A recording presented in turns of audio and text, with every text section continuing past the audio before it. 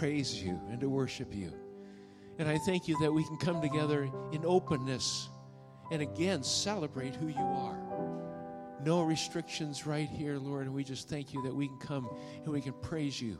We can worship you. And we know as our praises are raised heavenward that the angelic beings and the Lord himself inhabits our praises. And as we praise you and worship you, your spirit begins to reign and rule all throughout the earth. And I just pray, God, that you would keep our minds and hearts on you. We would praise you continually. We'd worship you continually. We'd thank you. And we'd look at all the incredible things that you've done for us. Father, we're faced with many challenges right now. But we thank you that you ultimately are in control. None of these events took you by surprise. You knew everything that was going to happen. And I just pray that you'll help us to keep our focus on you, the author and finisher of our faith. And God, that you would build us, give us peace, that you would give us joy that transcends all these other things. And God, that the peace of God that passes comprehension would guard our hearts and minds, that we've not been given the spirit of fear, but of love, power, and sound mind. We rebuke fear. Fear has no place in this nation, has no place in our church, has no place in our lives, because you have overcome the world. So we just focus anew on you today and praise you and worship you. And we give you the glory in Jesus' name. Amen.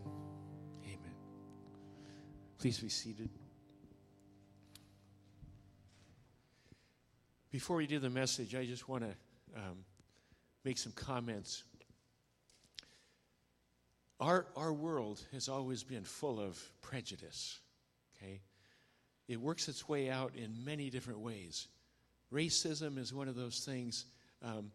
I grew up grew up in Japan, and then grew up mainly in the Middle West, and we didn't have a lot of cross-racial experiences, but we had prejudice against older generation, younger generations, economic prejudice, just anybody that's different than us and they operate differently, whatever. There's something inside of the human heart that does that. We judge and whatever. And so, and knowing this, that all of us have inside of us this human tendency to judge or be prejudiced against somebody for whatever reason. They might be richer than us or poorer than us, or who it doesn't know. They may be a different race, so they operate differently. But the issue is one of the heart. I heard the pastor in Kenosha that did a praise service out there this week, and he said, "We don't have a race problem. We have a sin problem, and all of us have sin." And I thought that was incredible. And this African-American pastor seeking to bring peace in the midst of turmoil. And so when we know that's the issue, the bottom line issue, then we know the answer, of course, is Jesus. The answer is Jesus. And the answer is prayer. And so continue to look at that and remember that this has all existed before. But our battle isn't against flesh and blood. It's not against this person or that group or this or whatever. It's against the enemy who's out seeking to kill, steal, and destroy. And so when we battle him in the heavenlies, in the heavenly realm, which is by prayer, praise, worship, our witness, many, many different ways. So anyway, that's just the first sermon today. So anyway, just be encouraged.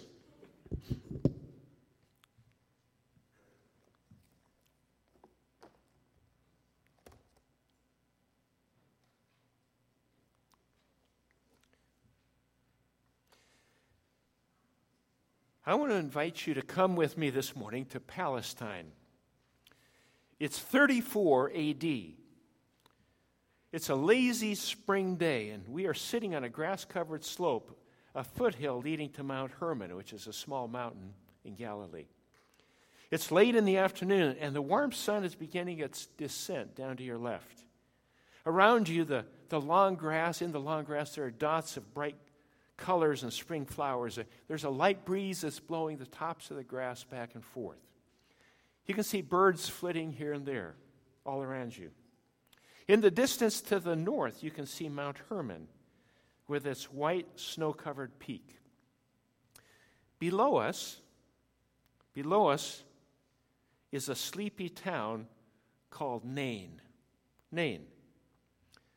Nain was once a busy, bustling town, but economic times had changed in Nain. Now it was just trying to survive. In this idyllic setting, there is tragedy, death, to be exact. You hadn't known him, just who he was. His father had died when he was young, and now him. He was an only child, and so he left his mother, already a widow, absolutely alone. We watch now as we see the beginnings of a funeral procession. They will leave the house and take the son's body in a procession outside the city to the burial grounds. The mournful sounds of a flute and mourners' voices drift up to you as you watch. These are the people of the town giving their last respects in a last sorrow-filled parade.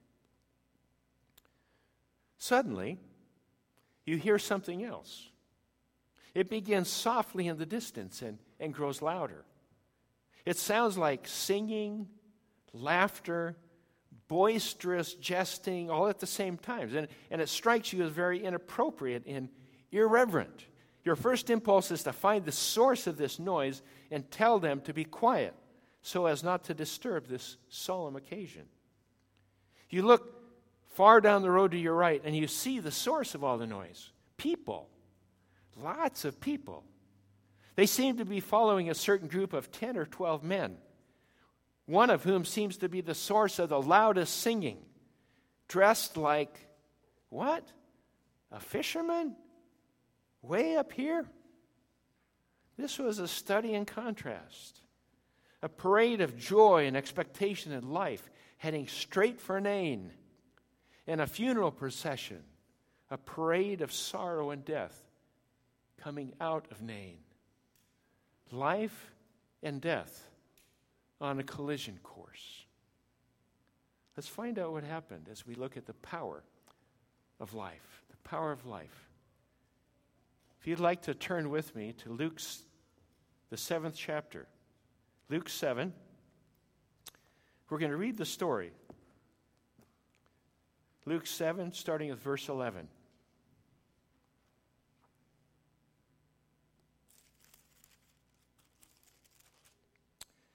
Soon afterward, Jesus went to a town called Nain, and his disciples and a large crowd went along with him.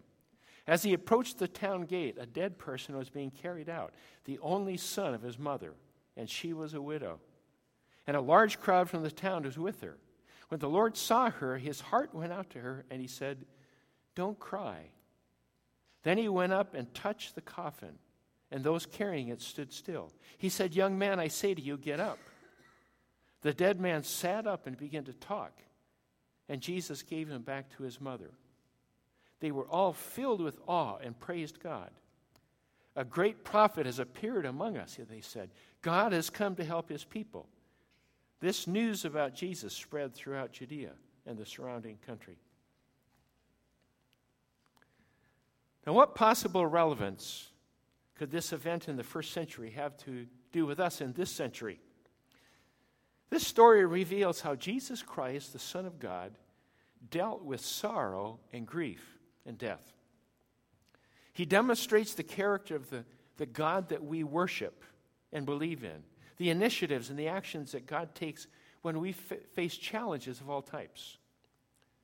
Our life challenges will vary in intensity and severity, but God always acts on our behalf.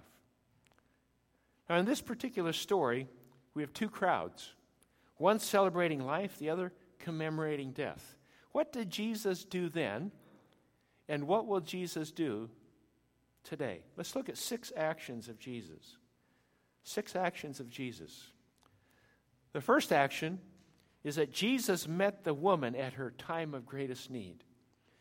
Jesus met the woman at her time of greatest need.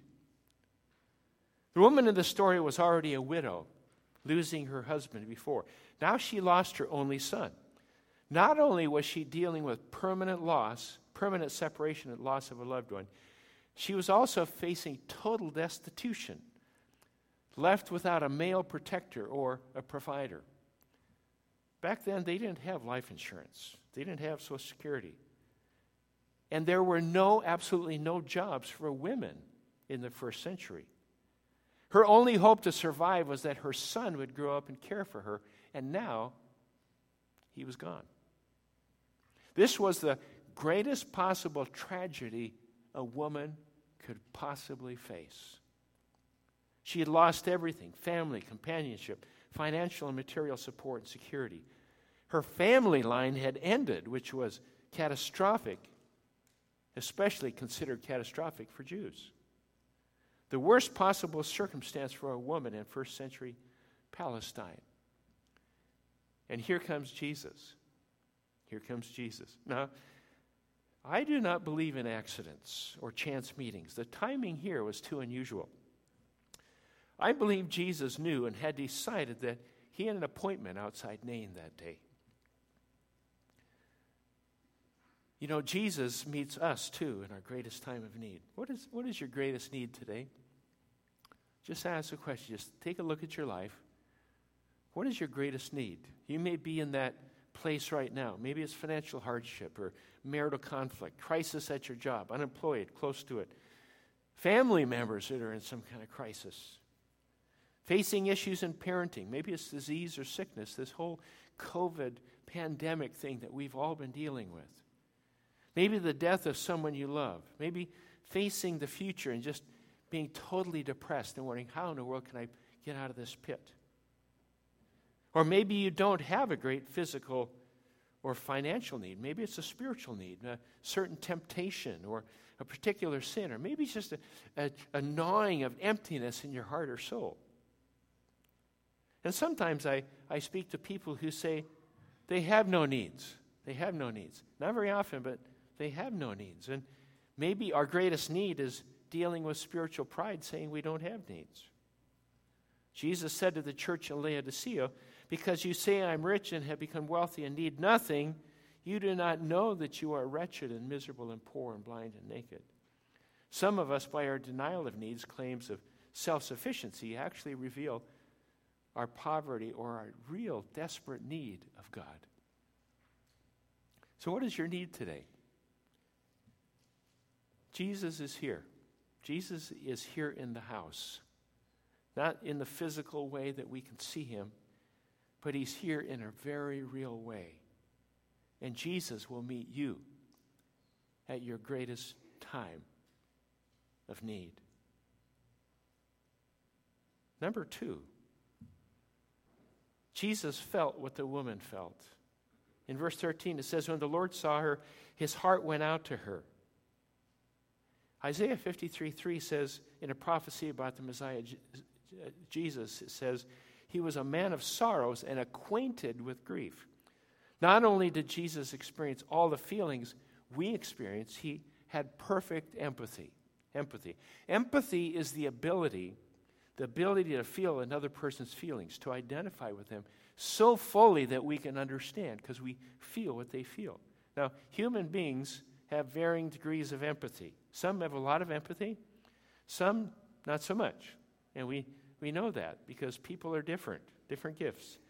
But Jesus could actually feel what the woman felt. This was not a compassion of, I feel sorry for you. This was a deep compassion of shared sorrow. He perfectly felt her pain. In Hebrews 4:14 it says, for we do not have a high priest, Jesus, who is unable to sympathize with our weaknesses, but one who has been tempted in every way just as we are, yet was without sin. Jesus felt every emotion: anger, resentment, grief, despair, faithlessness, the why me's. Something we all do every once in a while. Why me? Why me? I lost my husband, now my own son. Why? We have a God who became one of us. And because of that, Jesus feels what you feel. Jesus feels what you feel. And Jesus has an appointment this morning to meet you at your greatest need because he feels what you feel. Jesus understands your pain, your confusion, feelings of powerlessness. All of those things. He actually feels that with us. Jesus feels what we feel. Third, Jesus comforted her. Verse 13 says, don't cry, do not weep. Now, you have to ask the question, what gave Jesus the right to say, do not cry? What gave him the right to say, do not cry? Has anyone ever said that to you? Don't grieve, don't cry. Jesus doesn't invalidate her sorrow. He doesn't deny her pain. Jesus doesn't naively pretend it doesn't exist. He's well acquainted with the widow's past. So what gives him the right to say, don't cry? Jesus knows the future. Jesus knows the future. He knows what he's going to do. And because he knows our future, he knows what he's going to do. He says to us, do not grieve. Do not grieve. Do not grieve. Jeremiah 29:11 says, for I know the plans I have for you, declares the Lord. Plans to prosper you and not to harm you. Plans to give you a hope and a future. A hope and a future. One of the things that is denied us in many ways today in the COVID pandemic, there are people that are just giving up hope. They don't see a future. Many young people, something like 25% of 19 to 24-year-olds have contemplated suicide in the last 3 months. No hope. No hope. Jesus says, I've given you hope and a future. He has plans for you.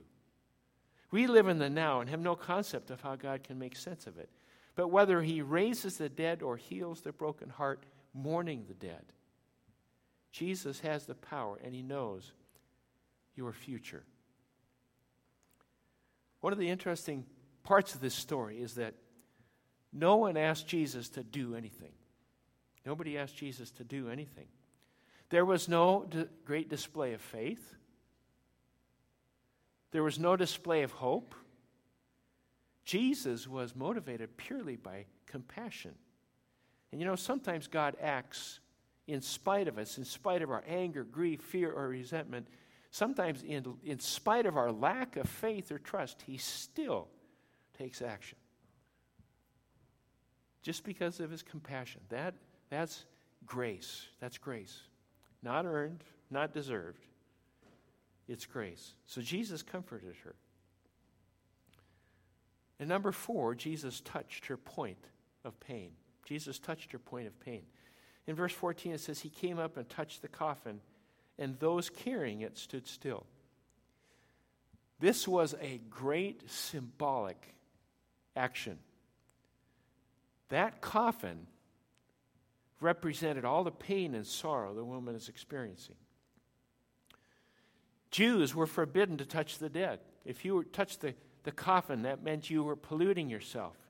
It was part of their ceremonial law, so you weren't supposed to touch coffins. You know what? Jesus didn't care. Jesus didn't care. It didn't stop him. Jesus touched the dirt, the filth, even the death of humanity, because that is where the hurts were. That is where the hurts were.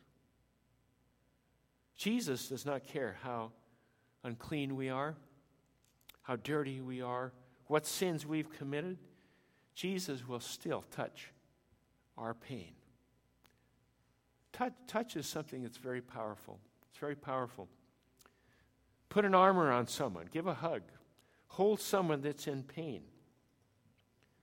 When my children were young and they hurt themselves, and they came to me, what did they want from me? A lecture? A lesson on bike safety? You know, we think, I'm gonna fix this somehow. No. They just wanted me to hold them, to touch them. That's all we need sometimes. The touch of Jesus is something far greater than human touch. When the God of the universe touches something, when Jesus touches someone, life happens. Life happens. It's the power of life. The power of life. And we find that the fifth action of Jesus is Jesus gave life. Jesus gave life. Death was coming out of the village. It collided with the giver of life. And the result was not death. The result was life. Life. Jesus gave life. He said, "Young man, I say to you, get up." And the dead man sat up and began to talk. I've wondered when it said he started to talk, I wondered what he was talking about. Who knows? He just came alive. So it says he started to talk. Okay? That was probably great proof that he was alive. But Jesus just said the word. There was no elaborate ceremony. There was no music playing. It was simply, profoundly, just the words of God. Get up. Get up. All the power in the universe was behind those words. Those two words. All the power of the universe was behind those two words. Get up. The same word from God created the entire universe in less than a millisecond. Put the stars and planets in space, placed the earth in orbit, created the heavens and earth and sun and moon, separated the lands from the sea. The Word of God. And we have the Word of God today in print, in electronic form. These are the words of the living God. God. Jesus is Lord over life and death, and even the spirits in the spiritual realm obey him. He commanded the man's spirit to return to his body, and he sat up and spoke. That same powerful word is available to you and to me today. It may not be physical death. It may not be a physical need. Maybe death to dreams, death of a relationship, death in vision. Death comes in many forms. But whatever your need, Jesus gives life. Where are you today? Wherever you are today, whatever your need, maybe you have just never known Jesus personally. Maybe you're just here exploring spiritual things. And there's a vague emptiness. Maybe you have a health crisis, a financial need, a spiritual weakness. Maybe you're just tired. Maybe you're just tired. Jesus gives life. Gives life. And the sixth action of Jesus we find here is Jesus restored relationship. Jesus restored relationship. Jesus gave him back to his mother. She had lost him. She had experienced the pain of permanent separation, and Jesus brought him back. There is nothing on earth more valuable than a relationship. And there's nothing more painful than broken relationship. And no matter the circumstances or cause of that brokenness, Jesus can heal it. He can heal it. Jesus has the power to restore a relationship. Maybe it was a fight that was never reconciled, a friend or with children, parent, or relative. Maybe another church member. Maybe it's a restoration of a wayward son or daughter, restoration of a marriage relationship. Jesus has the power to restore a relationship. He can bring people back together. The most important relationship that Jesus restores is our relationship with God our Father, our spiritual Father. That's why Jesus came in the first place. His whole life was about seeking those alienated from God, making the way to bring us to God. And if you're here this morning and you have never known a personal, intimate relationship with God the Father, you can. You can today. That's why Jesus came. The people declared at the end of this, they said, God has come to help his people. Yes, he has. That's why he came. A God who knows, a God who cares, a God who gets involved, a God who helps. Where are you today? Where are you today? Jesus will meet you at your time of greatest need. Jesus feels what you feel. Jesus wants to comfort you. Jesus will touch your point of pain. He'll bring life, and he will restore a relationship. And if you have never had a relationship with God established, I'm going to invite us all today to bow our heads for just a moment and pray this silently as I pray it aloud, because the whole purpose of Jesus coming was to restore a relationship with God the Father. You can pray this prayer silently. Lord Jesus, I need you. I understand you came in love to restore my relationship with God. I admit I cannot do so on my own. Thank you that you, Jesus, came and died for my sins, and then you rose again. I am turning my life over to you. Come in and take charge. Restore my relationship with God. Amen. If you prayed that prayer today, please talk to me or someone you know who already has that relationship with God. They need to hear it, and you need to tell it. And if you have additional questions, on the back of our program, we have ecwesleyan.net/next, which has some resources to help explain what that's all about. And I'd encourage you to go to that site. Let's pray. Father, we thank you that you are God who cares about every part of our lives. And I pray, Lord Jesus, that you would continue to teach us about your grace, your love, and how much you care. It's no accident that we are all here today. And I just pray that, Jesus, you would meet each one of us at our point of need today. In Jesus' name, amen. Let's stand, shall we?